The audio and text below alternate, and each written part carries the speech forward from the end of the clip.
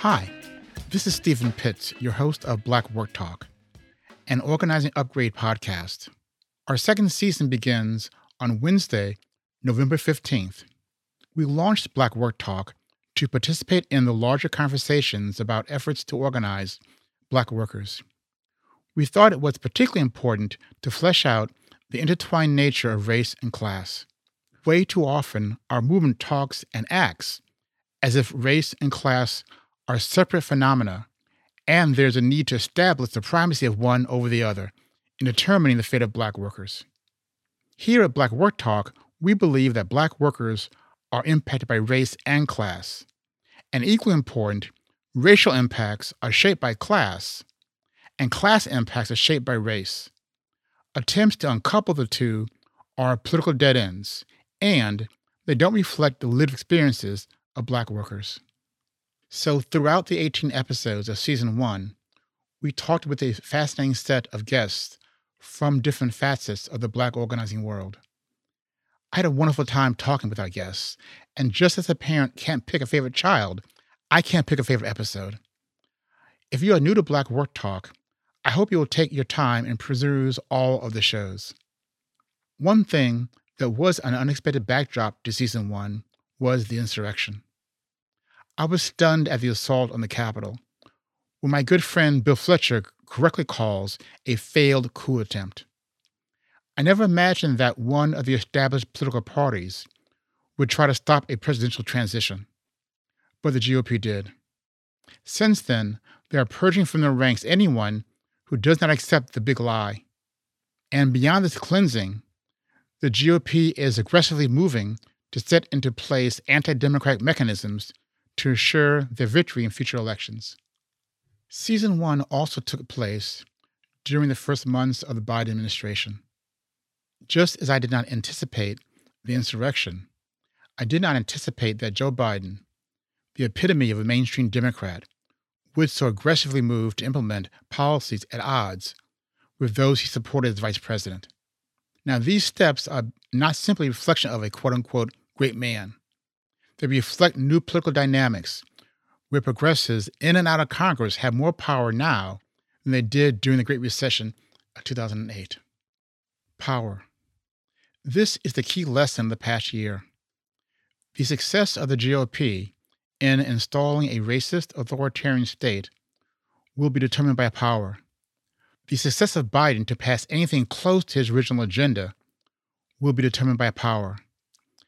And I'm not talking about GOP versus Democratic Party power dynamics. I'm talking about our power. The power of those of us who understand that to achieve the beloved community requires a fundamental transformation of racial, gender, and class hierarchies.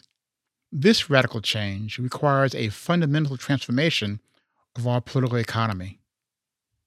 If we do not build more power, then the insurrection will be spoken of as a glorious lost cause, in much of the way the South glorifies the Confederacy, and the GOP will consolidate power in much the same way as Southern Democrats did after Reconstruction.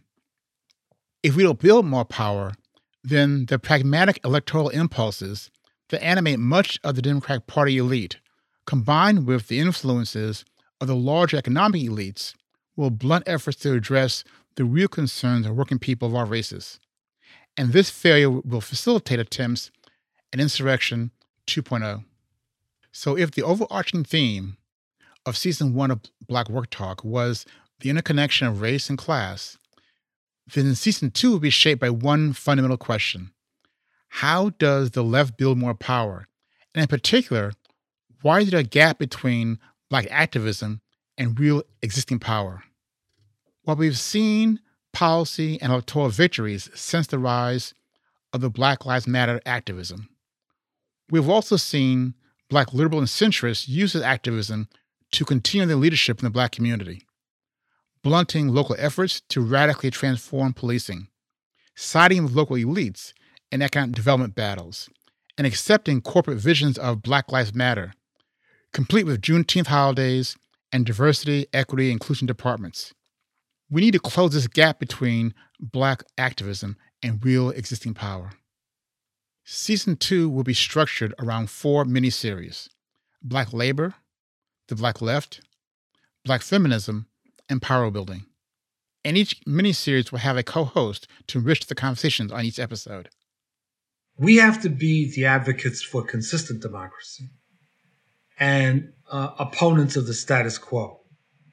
So we on the left need to be the ones that are pushing the envelope on democracy, whether it's around voting rights, whether it's about the right of workers to join and form unions, whether it's women controlling their own bodies, whether it's religious practices, whatever. We need to be the ones that are pushing the envelope. That was Bill Fletcher. Bill will co-host the episodes on Black labor. Bill has been an organizer, an educator, and a theoretician for social justice for decades. We will talk with several guests focusing on the challenges of building powerful worker organizations at scale while simultaneously radicalizing members. The miniseries on the Black Left will be co-hosted by Toussaint Lousier. Toussaint is an assistant professor in the Department of African American Studies at the University of Massachusetts Amherst. His research focuses on grassroots responses to the post-war emergence of mass incarceration in Chicago. But Toussaint is no ivory tower academic.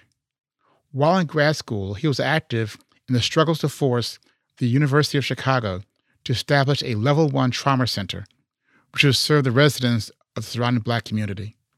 Toussaint and I will talk with a series of guests about the state of the Black left, exploring why the Black left has less power relative to Black liberals and centrists.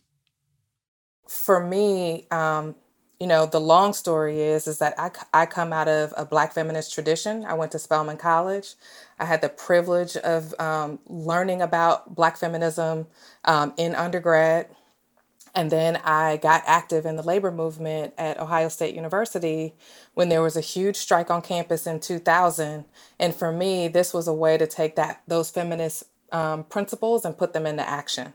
And quite frankly, that's the thing that has kept me connected to the labor movement since, honestly, 2000. So a little over 20 years.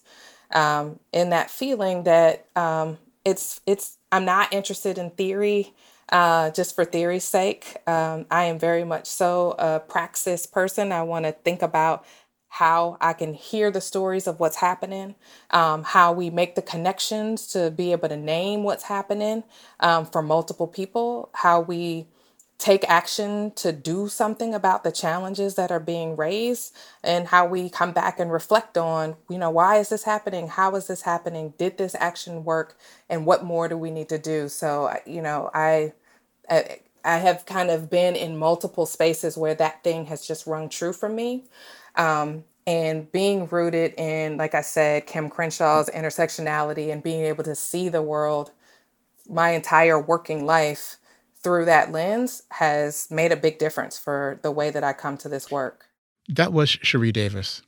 Cherie is Associate Director of the Center for Innovation in Worker Organization at Rutgers University. As you can tell, she holds tightly the interconnection of theory and practice, and her work in the labor movement is driven by her experiences as a Black woman and her understanding of Black feminism. Cherie will co-host the miniseries on Black feminism, and we will explore the relationship between Black feminism, the labor movement, and power building. But if I was going to say on some important things to think about is, I do think this question about meeting people where they are, listening, and really understanding that the work is about giving people an opportunity to both be witness to and in community witness to their own power and ability to affect change. And that's at heart what the work is, right? It's building people's capacities, both their skills and ways of doing things. So people learn how to organize. Sometimes folks learn how to run a meeting, or they learn how to actually write flyers, or they understand how to now use social media to contact folks. They build skills, but it's also their own capacity in terms of their own belief in themselves as powerful actors in society. That voice was Lauren Jacobs, Executive Director of Power Switch Action, formerly known as the Partnership of Working Families. And she was a guest on episode 15. Lauren will co-host the miniseries on power building, drawing upon her years of experience as a union organizer and years on staff of what is now Power Switch Action, a network of organizations focused on building power at the local and regional level. We want to explore why winning a progressive governing majority with the Black working class, a key partner of the governing coalition, is so elusive.